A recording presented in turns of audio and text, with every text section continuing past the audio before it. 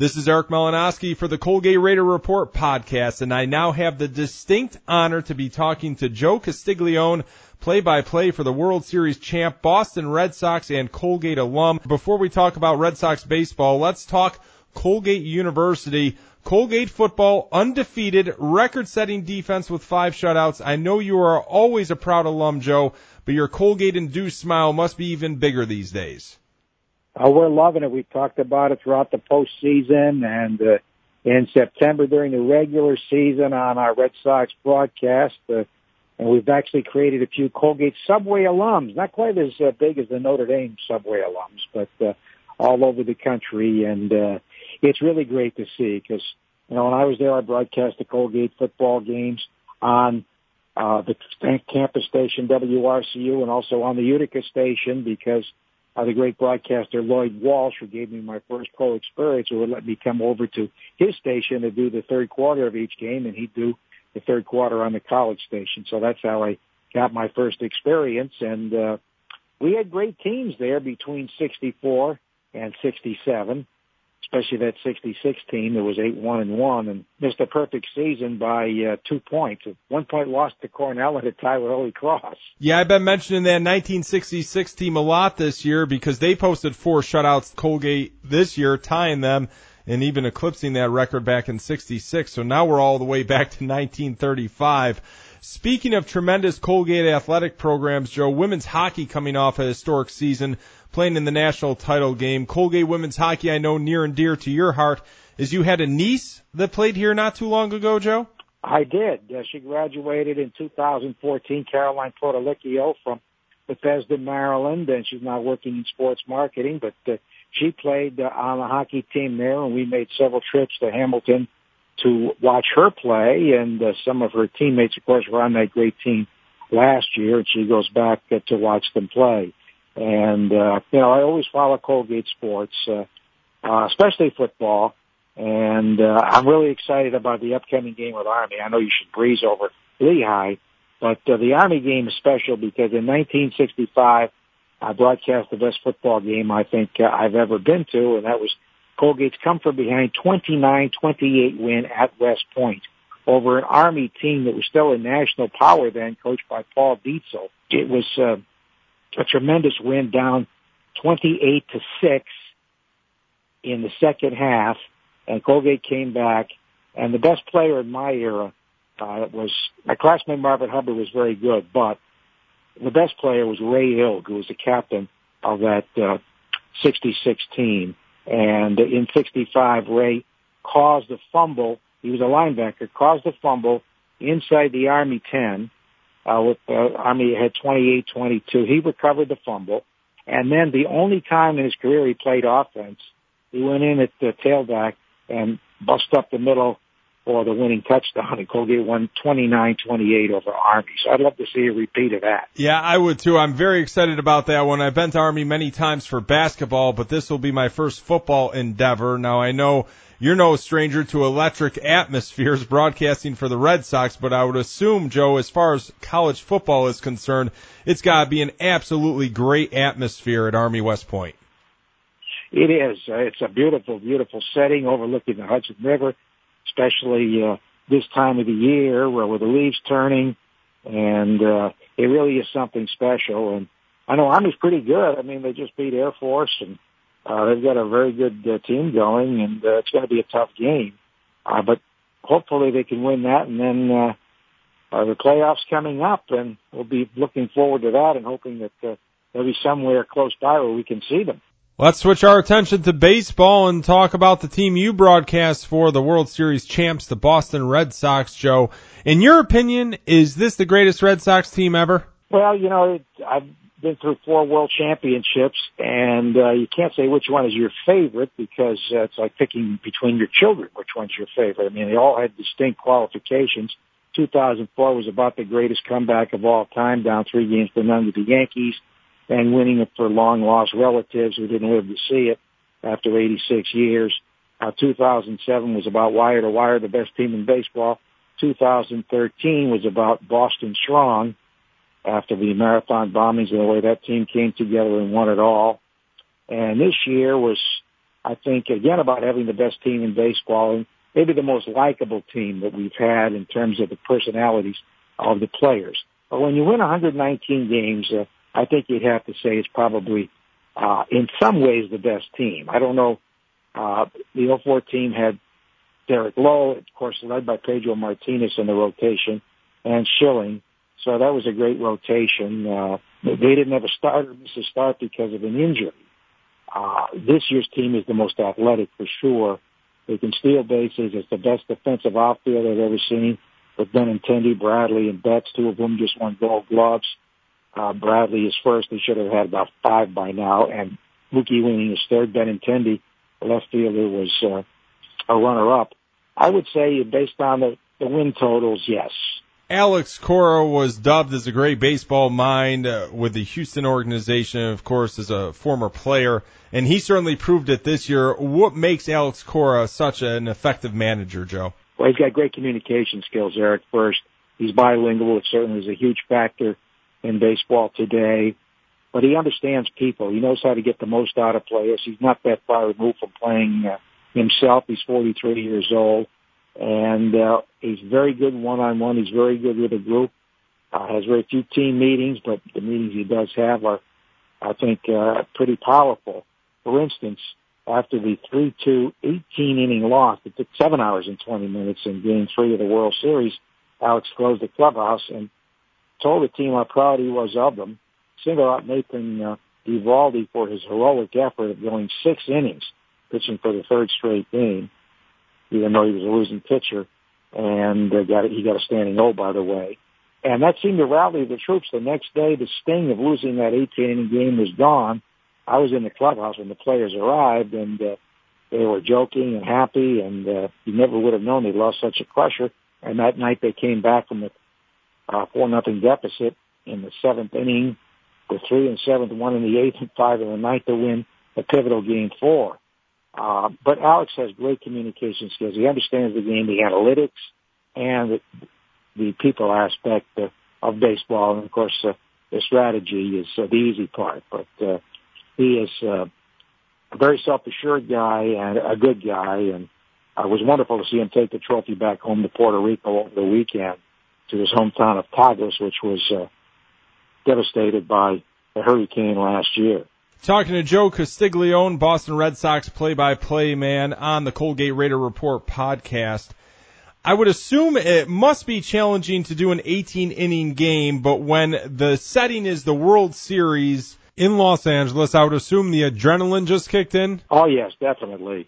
I don't feel fatigue at that time. You're just so pumped up, and we do split the play-by-play innings. My partner, Tim Nevitt, and I go inning doing play-by-play and inning doing color. And plus, we had Lou Merloni with us in the World Series, the former infielder who does a talk show on a flagship station. So I didn't lose my voice like poor Dan Shulman that ESPN did. They had to fly in Boog Shambi to do the 5th game of the World Series because Dan lost his voice because he had to do every single pitch. But it is exhilarating when you go on and on like that. There are some very quick innings because, when you get to that late in the night and leading the 13th, 14th, 15th inning, players fatigue, and they all try to end it with one swing with a home run. It usually doesn't work that way, although it did in this case with Muncy. Yeah, and even though Nathan Eovaldi took the loss, what a heroic performance, and he really stood out this postseason. What a great performance by him. It was a valiant effort, no question about it. And every inning that came to him, what do you think? And he said, I'm going to go, I'm going to keep going. And the next day, they had a team breakfast at the hotel in Pasadena. And at the breakfast, Eovaldi went up to Alex Cora and says, I can pitch tonight if you need me. He's a horse, and he's probably the strongest guy in the weight room. He's amazing. Other players tell me that. And we just hope that the Red Sox can sign him back because he is a free agent. That's amazing. Joe, how was the parade? The parade was wonderful. I just think it was ridiculous that we had some beer throwing incidents. 11 o'clock in the morning, you don't expect that. Alex Cora shrugged it off. He got hit with some foam, as did his daughter, but he shrugged it off. And most damage was to the trophy. It can't hit knocked a couple of pennants off the World Series trophy, but that was repaired soon enough.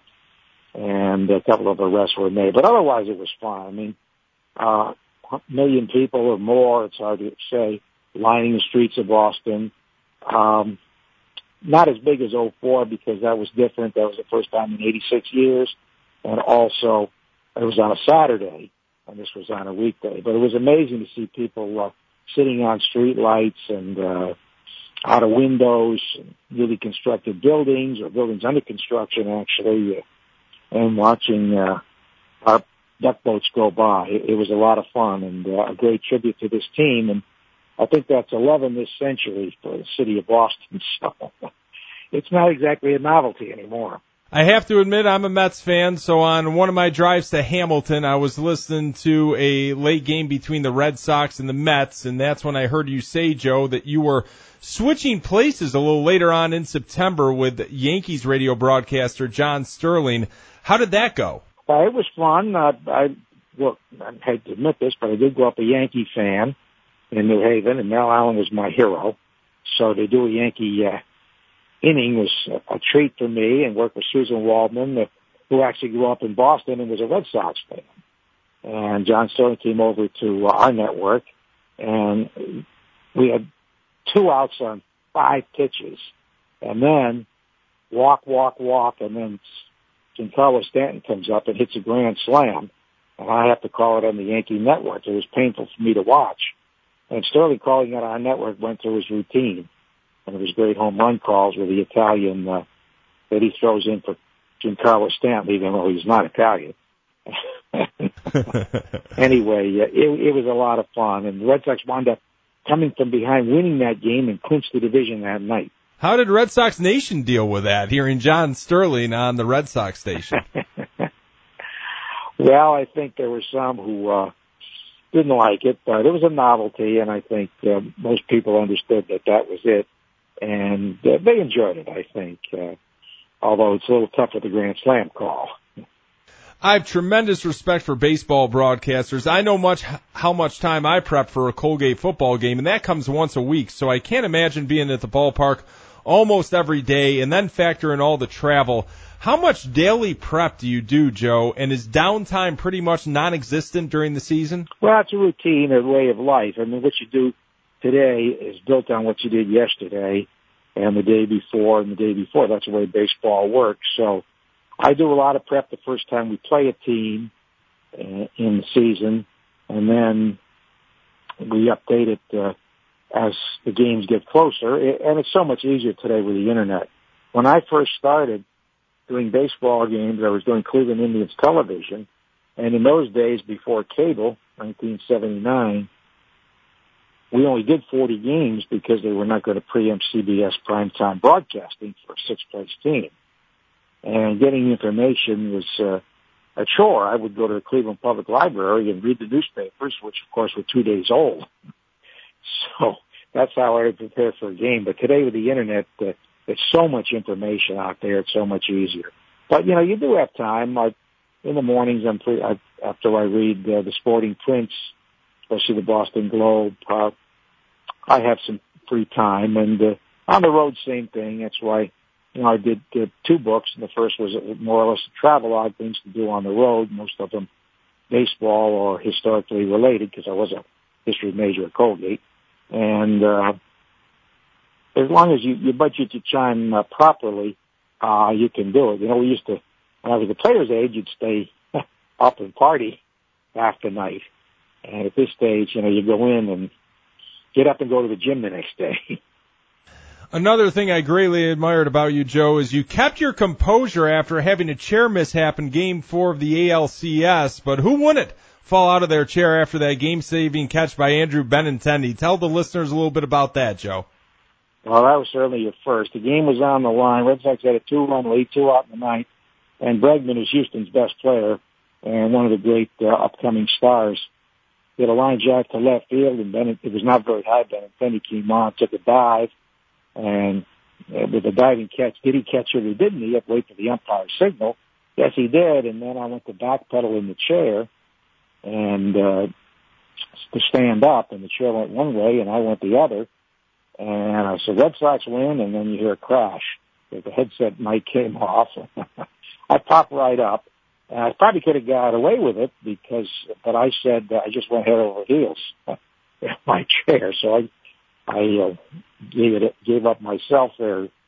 And it was a lot of fun. I heard some people all over the country, all over Red Sox Nation, and really all over the globe for that matter. Most people enjoyed it. I was sort of embarrassed at the time, but no harm, no foul, and I guess the public enjoyed it too. Yeah, I thought it was great. And like father, like son, Joe, Duke also in the sports broadcasting business. How's your son doing these days? Well, he's doing very good. He just came back from Puerto Rico, where he went with the Red Sox and the Trophy to do stories in Alex Cora's hometown of Coglis. Duke was on the air 18 years in New York City, in New York 1, at CBS 2, and for most of the last 10 years at Fox 5. And recently, as a new dad, came back to Boston and is working at Channel 5, doing mostly news about some sports in Boston. So it's great to have him back home, and he covers a lot of sports, and it's great he could do that. Didn't have anybody go to Colgate for my three kids. We had Stonehill, Holy Cross, and Boston College, but we always enjoy it when Colgate romps over Holy Cross, which seems to be an annual occurrence now. The only team that has scored a couple touchdowns against the Raiders this season, but we'll give that a pass since that was the first game of the season. I'd like to have them again, Joe. And now let's get to the last question. How do you wind down in the off season? Well, for 30 years I taught at Northeastern, a sports broadcasting course. 12 of those years I also doubled at Franklin Pierce in Rindge, New Hampshire. But I gave that up about 4 years ago because our season was going so late into October. And, I could do classes on Skype, which the students didn't mind, but my wife, the real teacher, didn't think it was quite kosher. So I gave that up, and now we come to Florida. I'm in Florida now at Fort Myers, so go back and forth. And then after the first of the year, we'll be in Fort Myers to stay right through spring training. So I chase the sun as a snowbird. Well, speaking for everyone here at Colgate University, we really appreciate all the support that you give Colgate Athletics, Joe, and thank you so much for making time for me today on this Raider Report podcast. I really appreciate it. Outstanding. Well, I hope the Raiders go a long way in football and the playoffs. It'd be great if they could go one step further than they did in 2003. And I will be in Fort Myers when the basketball team plays at Florida Gulf Coast. I think it's December 2nd. They are playing Florida Gulf Coast in South Florida. Looking forward to that, Joe. Thank you so much. That is Joe Castiglione, play-by-play for the best team in baseball right now, the Boston Red Sox, winning yet another World Series title. You're listening to the Colgate Raider Report podcast. Welcome back to the Colgate Raider Report. This is Eric Malinowski, and this is the third edition of the Colgate Raider Report podcast. Glad to be back with you, and glad to be talking with Colgate head football coach Dan Hunt. The Raiders, victorious in convincing fashion once again against the Fordham Rams in the Bronx, capturing their 10th overall Patriot League title. And this is already title number 3 for Coach Hunt in only his 5th season. Where does this title rank compared to the other two? The one thing I like about winning it this year was of the three, this was the first time we won it when we were predicted to win it. The other two times we were predicted either second or third in the conference and ended up winning the conference. And, in 2016 we were predicted to win the conference and we didn't. So, it's always good to have a good team and have people know you're a good team and handle your business correctly and still come out on top. So, I think this one will go down as my favorite. And what was it like having that front seat passenger with you on the bus ride home from the Bronx to Hamilton, New York? It made it a lot harder to sleep on the bus, I can tell you that, having it next to me, but I'll take that. It was a good trade, and anytime you can win and anytime you can win your conference and to see the kids celebrate and see their families celebrate and the excitement and the trophies and the rings and all the stuff that comes with it, it's really, my favorite part of the day yesterday was kind of after the trophy presentation. I just kind of stood on the other side of the field and just watched everybody, hugging each other and taking pictures. It was just great. This is an experience that you want every kid you recruit to have that experience. We've been lucky enough that every kid we have recruited has had that experience. But, just nice feeling to get the trophy back in our office where it belongs. It's already up, and we're real happy. The one thing that I think separates this Patriot League championship than other Colgate Patriot League championships, and I think other Patriot League championships from other teams, is just the pure dominance. I'd have to really do some research to make sure that this is probably the most dominant Patriot League title team, but I mean, I don't see how it can't be, Coach. The 5th shutout against Fordham of this season is just absolutely mesmerizing what you guys have done so far this year. How do you keep that momentum going? This is already going to be a season that's going to be remembered for years upon years, but how do you make it that much more special? It seems like the team is dialed in every single week, so do you just kind of let things go the way they've been going? Because obviously Colgate not only taking a week off, Coach, they haven't even taken a playoff, hence the 5 shutouts. Yeah, I think the culture of this team takes care of that. They go out and practice every day. It's competitive. They want to get better. They're never satisfied with what they did last week. And, we still have 2 more regular season games, and now we know we're going to have playoff football. So, they know there's a lot of football in front of us, and we got to continue to get better. And, it's just when you have that culture, I mean, if you could watch us at practice, it's as competitive today as it would be, in week number 1. And that's a credit to our kids and the leadership of our seniors. So I really don't worry. As a coach, you run through every negative scenario that you could possibly come up with before every game, a trap game or letdown, just like you said. And these guys have just been all business. And, what I like about the team right now is, we're actually getting better each week. And yesterday at Fordham was probably the most complete game we've played. I mean, obviously defensively we dominated the game, but, we had over 500 yards of offense too. So, it's just good to really have all sides of the ball clicking and hopefully we can just keep getting better. And I think one of the keys and one of the things that really tells a lot about this 2018 Colgate football team, you guys were up 31-0 at the half. So you kind of have a good feeling that you're going to come out victorious, get the road victory, but what do? You pitch another shutout, you play good football in the second half. What was the message during the halftime speech? Or you really don't have to deliver one, Coach, because the senior leadership has it taken care of. Well, I think the other thing that takes care of it was the Holy Cross game. 24-0 at half. I think we took the foot off the gas and they had to hang on to win that one. And really since that point, it really hasn't been an issue. They come out and then, obviously the defense, I'm sure they have that pride of they want to finish the shutout. And even when we put the backups in, they want to finish the shutout. And then what I've been happy with is on both sides of the ball when we've substituted and put in our backups, they've been producing. Obviously the defense when we sub hasn't given up a point, and then offensively we've been able to score a couple touchdowns with our second group. And look, yesterday we had 2 nice drives with our second group in. So I think that just shows that everyone's dialed in that hey, when you're out on the field, it's time to perform regardless of the situation.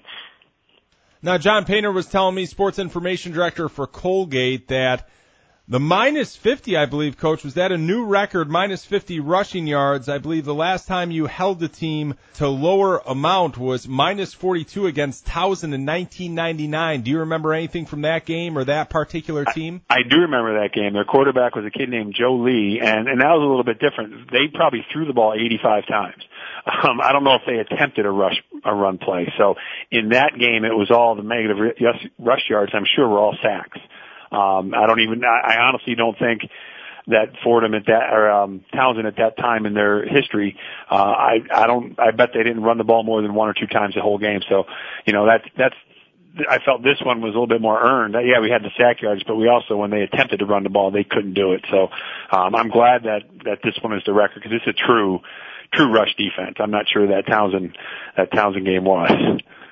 And what was the keys to gain after the quarterback as well, Coach? It seemed like a lot of different packages in there, and half the time DeMorath didn't know the rush was coming. A couple times the linebackers just caught him by surprise. Deolius with his first sack. I believe Matt Carendang with a sack. I mean, it came from everybody. Yeah, and that's what our defense does well. Our defense, they do a lot, but it all looks the same. And, that's the hardest part on a quarterback is it's almost every defensive alignment we have looks like the exact same defense as to play before, but it's something different and someone else is coming from a different angle. And, you got to figure it out as best you can before the snap, and then they got to figure out after the snap. And our kids are great at kind of fitting into that system and not tipping their hand. And then when they come with, proper rush lanes and they can get to the quarterback. And, there's nothing like a sack. I thought that, when I think we got a big sack on the drive after they recovered our fumble and returned it.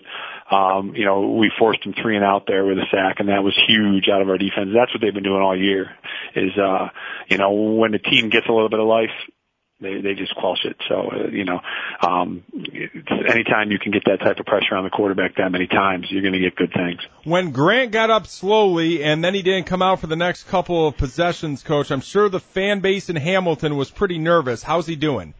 Yeah, he's a little banged up. His shoulders, he's still getting evaluated right now, but, he's a tough kid. He's a tough kid, and he had to go in and get taken care of there for a little bit. Part of the problem was at Fordham, the locker room's not that close to the field, so it took a while for him and Dr. Miller to get to the locker room, and he came back out and he played great.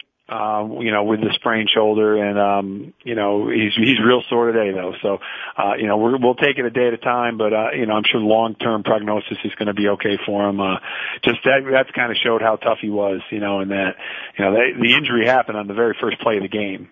He kept an option and got tackled and thrown on it, and for him to play the rest of the game and throw the ball as well as he did and call his own number in the run game as often as he did, that's what you want out of your quarterback. A kid who's going to be tough, and the other 10 guys in the huddle, they see that and they're going to want to play for him. So, we'll get a look at it during the week and see what it's like. Obviously we want to protect him now that we know we have postseason, but, we'll make that evaluation as the week goes on. I think Abu went down briefly too, Coach, but I think he returned to the game. How's he doing? He's fine. He's just, he's got a little bit of an ankle issue, and, it just kind of slid out on him. That field was strange. It had a couple of spots where there was almost standing water. It was a couple of the spots in that field didn't drain from the rain they got Friday night. So I think he just slipped and took a bad step. But you're right. He got back in the game and he was looked at today, and he should be fine moving forward. We all know what Abu can do returning punts, Coach. He already had a 77-yard punt return for a touchdown against Lafayette. But saying that, man, Tyshawn Sizer looks pretty good out there, Coach. Yeah, that's a nice role for him to kind of get him introduced and get him going. Hopefully we can expand that for him at the wide receiver position. But, I think one of the things that Tyshawn brings to that is he has absolutely the best hands on the team. And there was a punt yesterday that had gone over his head and he was retreating and he caught it over his shoulder. Kind of reminded me of that old Willie Mays catch, from back in the day. But, and then when he gets going forward, he's deceptively fast, he's deceptively strong, and, he's getting 7, 8, 9, 10 yards of punt return, and he's going to break one without a penalty one of these days. And, so that's a good role for him. It takes a little bit of, Abu obviously wants to be back there, and, maybe when he gets back to 100% for sure, we can maybe do something with him. But, it's nice to have choices, that's for sure. Yeah, I know it's the same thing. The only difference is Willie Mays only made one of those catches in a game. I believe Tyshawn made 2 or 3 yesterday. With that wind, it was unbelievable. James Holland Jr. rushed the heck out of the football. He definitely needs to be recognized. I believe 166 last year against Fordham, 165 this year against the Rams. But let's not forget everybody else who ran the football as well. It was an overall great day on the ground for the Raiders. And Grant did a great job passing as well. But when you put up that much rushing yards, it can't be ignored. That's right. We knew going into the game that we thought we'd be able to run the ball, and then, the way that the weather worked out, obviously when you're going into the wind, you want to shorten that quarter. So how do you do it? You got to be able to effectively run the ball, and we certainly were able to do that. And, it's good to be, again, a lot of consistent 4 or 5 yard gains on first down, and then a couple big plays that really got it going. But you're right. Basically anybody that ran the ball had a good run at some point yesterday. Grant ran well. when it came time for him to call his own number. Obviously, James did well, and Alex and Malik both had long runs at some point too, and they all scored, and then, when John Cox at the end of the game had a couple nice physical runs, and, Sage and Frank both did a nice job. So, anytime you do that, what does that mean? It means your O-line played well. And, looking at the film this morning, our offensive line absolutely took that game over. That was the most physical, punishing, dominant performance we've had out of an offensive line in a long time. That was really great to see. Yeah, that was the only observation Jeff Bishop made couch watching yesterday, Coach, as he even noticed that one, that they were blowing the Fordham defensive line off the ball.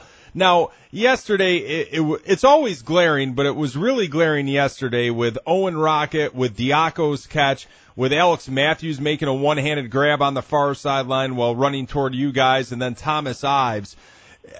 I'm not saying this is the best wide receiver, running back, tight end unit that you guys have ever had as far as catching the football, but man, there's some hands on this unit, this collective unit. They can really catch the ball, and you guys must preach and practice all the time. That better not touch your body, especially with Owen Rocket. That kid puts his hands out, and it's not coming anywhere near his body.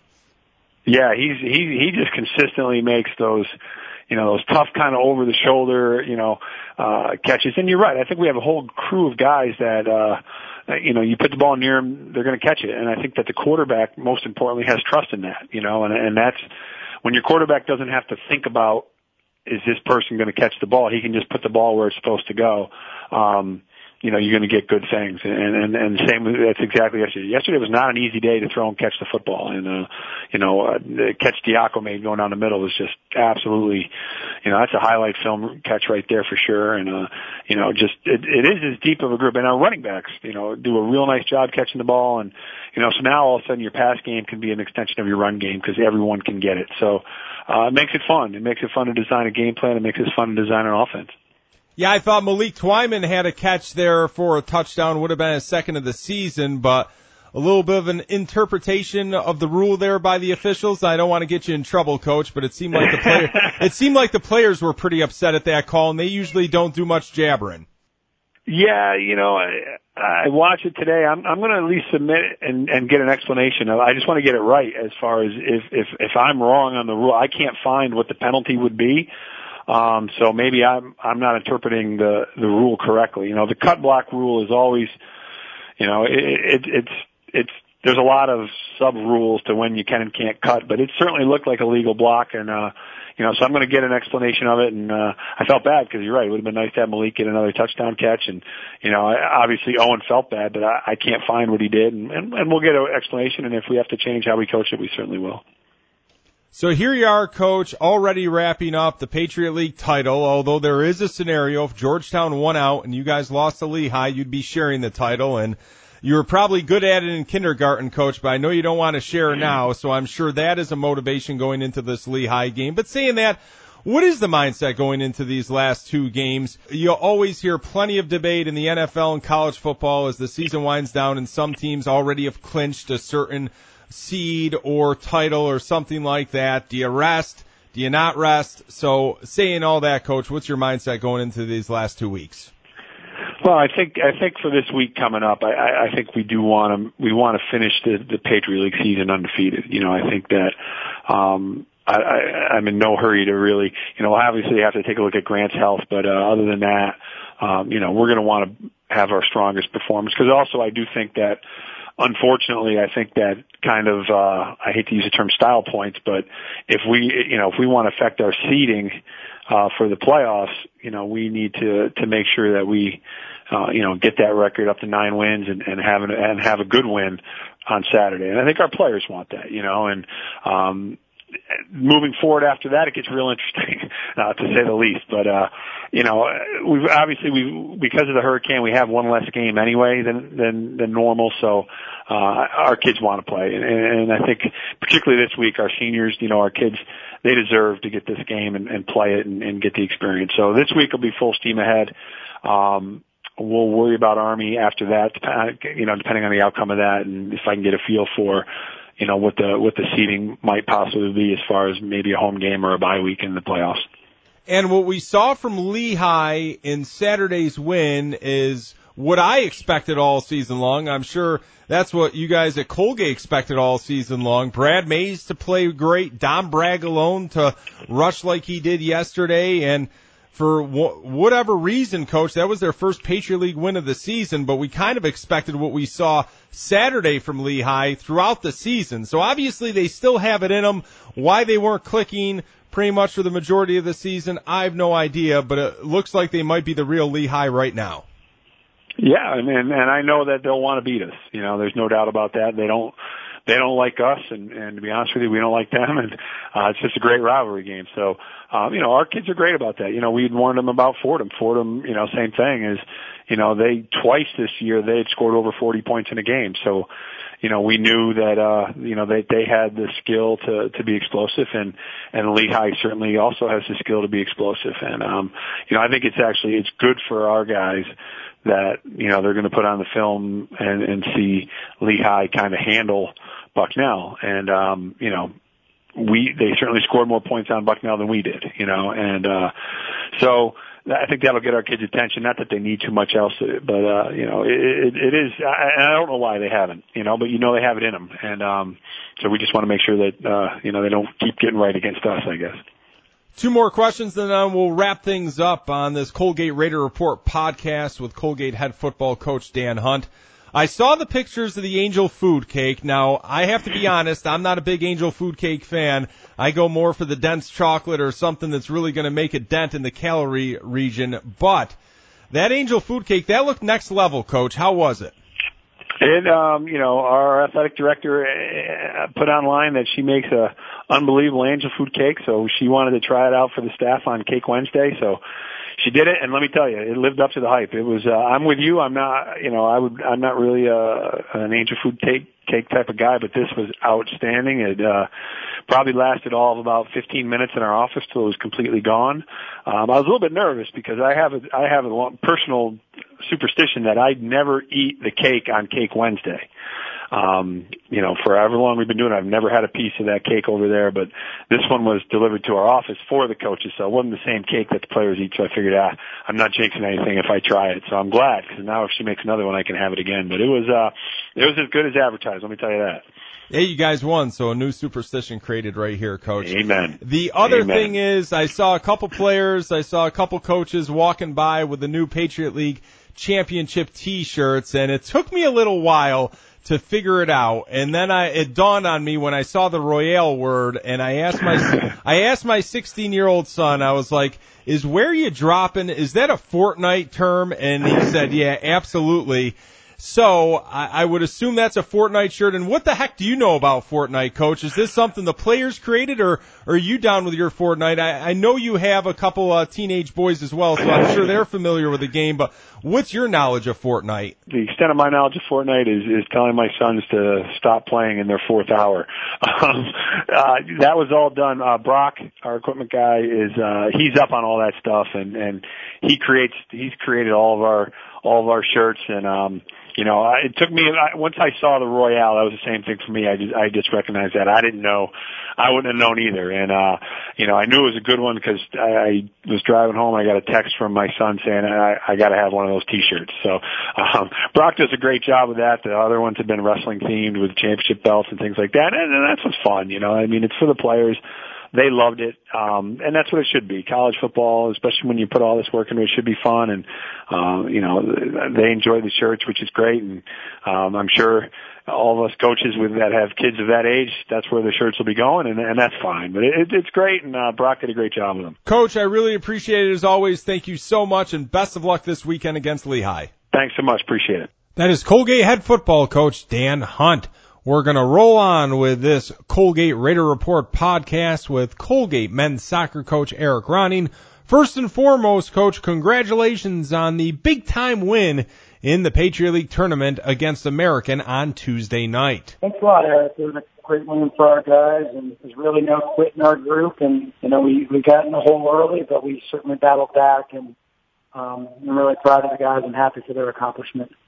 What was the mindset when you guys fell in that 2-0 hole? Did the strategy change at all? Did the mindset waver at all? Or just tell us a little bit about that. Well, in the first half, it didn't change that much from a strategic standpoint. It was disappointing to have started the game the way we did. American deserved to be 2 goals ahead at that juncture. And, but one thing I'll say about our guys is they always respond really, really positively, and getting that goal back late in the half certainly gave us some momentum. So our strategy didn't. We changed our strategy at halftime because we were chasing the game to get the equalizer, and them being down a man certainly changed things as well, because things were going to open up a little bit, or not. Based on the fact they were going to put a lot of numbers behind the ball to protect the lead. But nonetheless, in that first half, being down 2-0, I think our guys have been through these sort of situations before. We don't want to be down 2-0, but they know how to respond when that happens, and they certainly stepped up. The success you guys had last year in the deep run, Coach, did that experience help Tuesday night at all, or am I really reaching right now? I got a little bit of a reach. I just think that these kids have won a lot of games together. They've lost a lot of games together. They've been through a lot of different experiences. There's not one that they haven't been through. We've been down 2-0 before and have come back and tied it up and won a game in overtime. So these are experiences our guys have been through before. And I'm not discounting a deep run, but it's not so much the fact that we went to the Sweet 16. It's more the fact that we have a lot of veterans out there that have been through a lot in the regular season and the postseason. So it's not just the deep run; it's the culmination of their career and the experiences that they have had. They're mature young men. They've gone through certain things. They know how to handle and respond to adversity. They're class acts, they're hard workers, and the most important thing, one thing they've learned, and I think one thing they've taught everyone at this institution, is that there is no quit, and they will never give in, and that's an important factor when you're down a goal or you face adversity. There's no quit in this team. I think it's more than just the overall culmination of experiences they've been through. The 3 goals, Coach, tied a Colgate season high.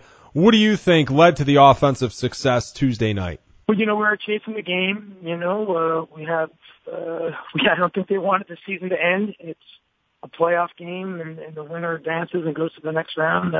The team that does not win, their season's over. And we have a proud group, a group that has high ambitions. And so I think as we approached the second half, being down a goal, we were chasing the game a little bit, but knew we had to score a goal to give ourselves a chance. And so we strategically changed the way we did things and threw more numbers forward to try to find that equalizer. And 2, American was playing down a man. That helped open things up a little bit and provide us with more opportunities in soccer. That is certainly can help the team that's chasing the game a little bit. I can't discount the fact that we were really disciplined and did not get a player sent off, and kept our composure. And we're playing up a man with urgency to try to find that equalizer to help continue a group of experienced young men to continue their season who didn't want to see it end.